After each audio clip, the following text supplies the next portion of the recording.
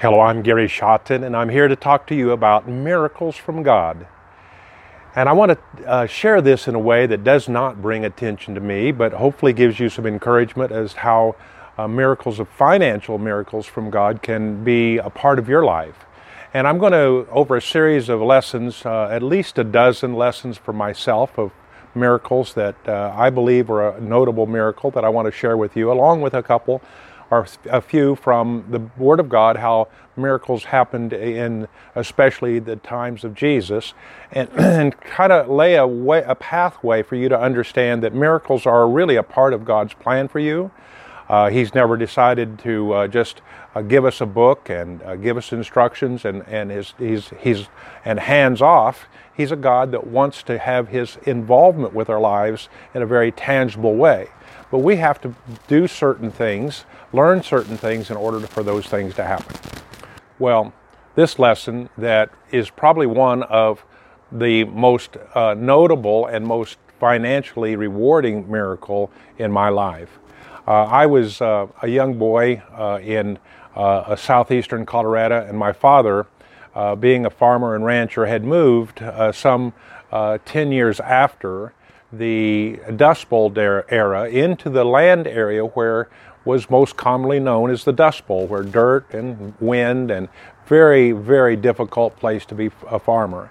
And over a period of time, he was diligent in all that he's done. And the lesson I want you to know in this one is that he taught us how to manage money. And when we manage money, God can trust us with His money. So at an early age, we were just young boys, and we got paid for little things like our minor little payment if we got straight A's on a report card, and if we got a certain $50 in savings ourselves from little things we did, not just chores, but working for Mom and Dad. Then if we got $50, Mom and Dad would match that, and we'd put it in the savings account. We were 4 older boys in our family of 5, and we had just 2 tractors, and so when we got to work for Dad, we got paid a quarter of an hour, and that was really good money, we thought, and it was, and we were excited, but most of that money went into the savings account. We didn't just spend it. We didn't go to town and eat candy, and we had many good things in our life, but that money was sacred. It's something we set aside.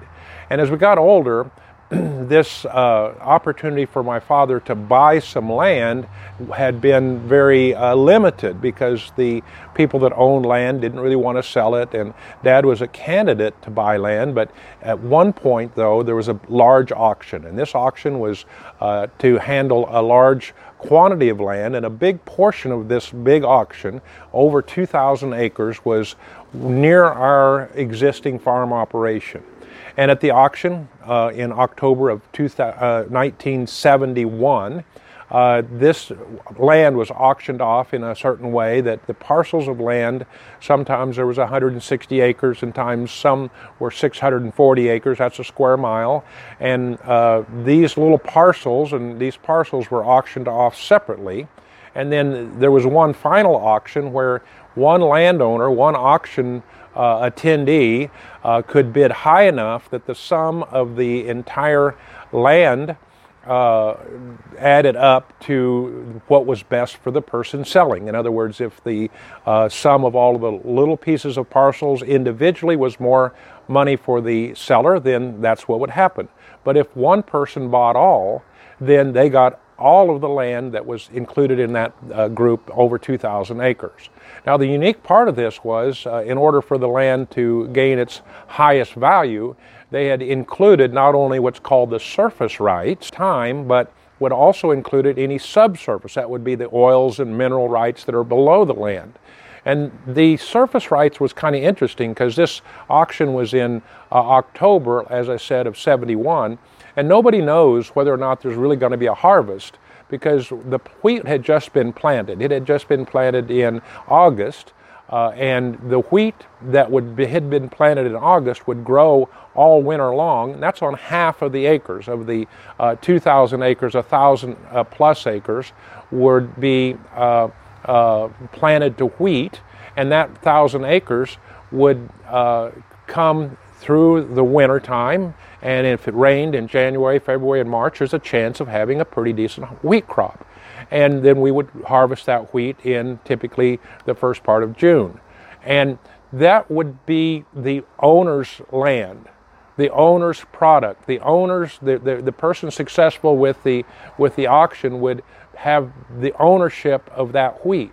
Well, as it was, wheat had not been valued at much more than $1 a bushel for years and years, and the auctioneer was poking fun at all the people in attendance and say, hey, wheat's going to go to $2, so we're going to have a great wheat crop. Of course, he's trying to get the bid up. Well, guess what happened? Dad was able to buy the land for $49 an acre, and yes, the wheat came with the land, and there's half of that was planted to wheat, and that half, all we had to do was cut the wheat harvest and haul it to the elevator, and that half of the land was paid for just in months. No effort on our part. That's a miracle. Now, how did I play into this? Well, the lesson learned was managing money. Back when I was a youngster, it was a case in point that this small savings I had started to build up into a sizable bit of savings. And at one point when I was 17, I had a decent older car, sufficient for me to get around. But I got wind that I had this money in my bank account in my name. And I approached Dad with the idea that maybe I could take some money out and use it to buy a better car. And he said, absolutely not. Well, that's managing money. He knew the difference of what putting aside something. And that's what Dad was able to buy the land with. See, we had to have a deposit down. We had to have $40,000 to put down at the auction. And I had $6,700. My two brothers had $6,700.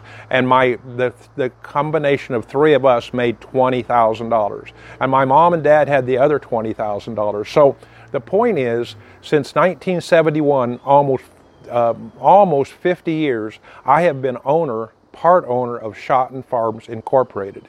And through that time period, money has come to me periodically when I needed it as a revenue stream, and I have been extremely blessed.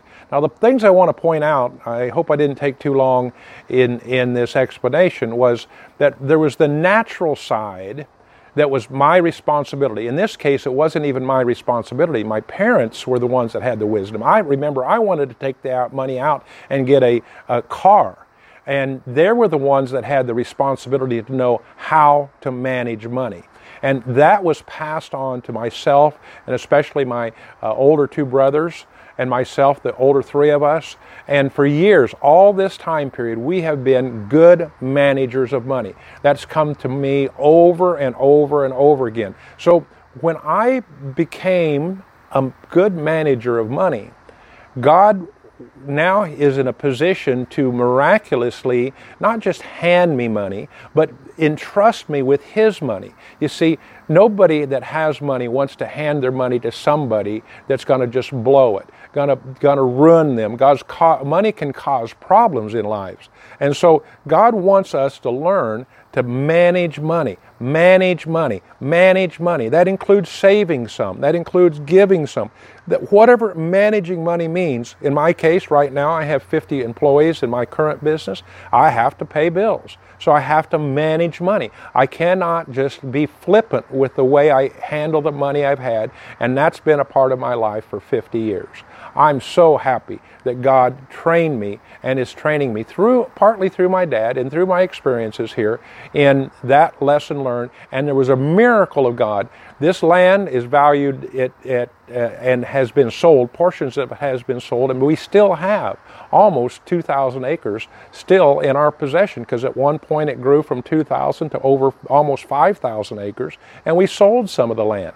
So this has been an extreme blessing. It was a miracle from God. It's not something I can claim, oh, I'm so smart that I did this. No, God did it. And if you'll learn to manage money, I'm not saying that the next day you're going to get a ton of money in your checking account. You're going to have to do some other things, but you're going to be in a position for God to bless you financially. Thanks for being a part of Inspiring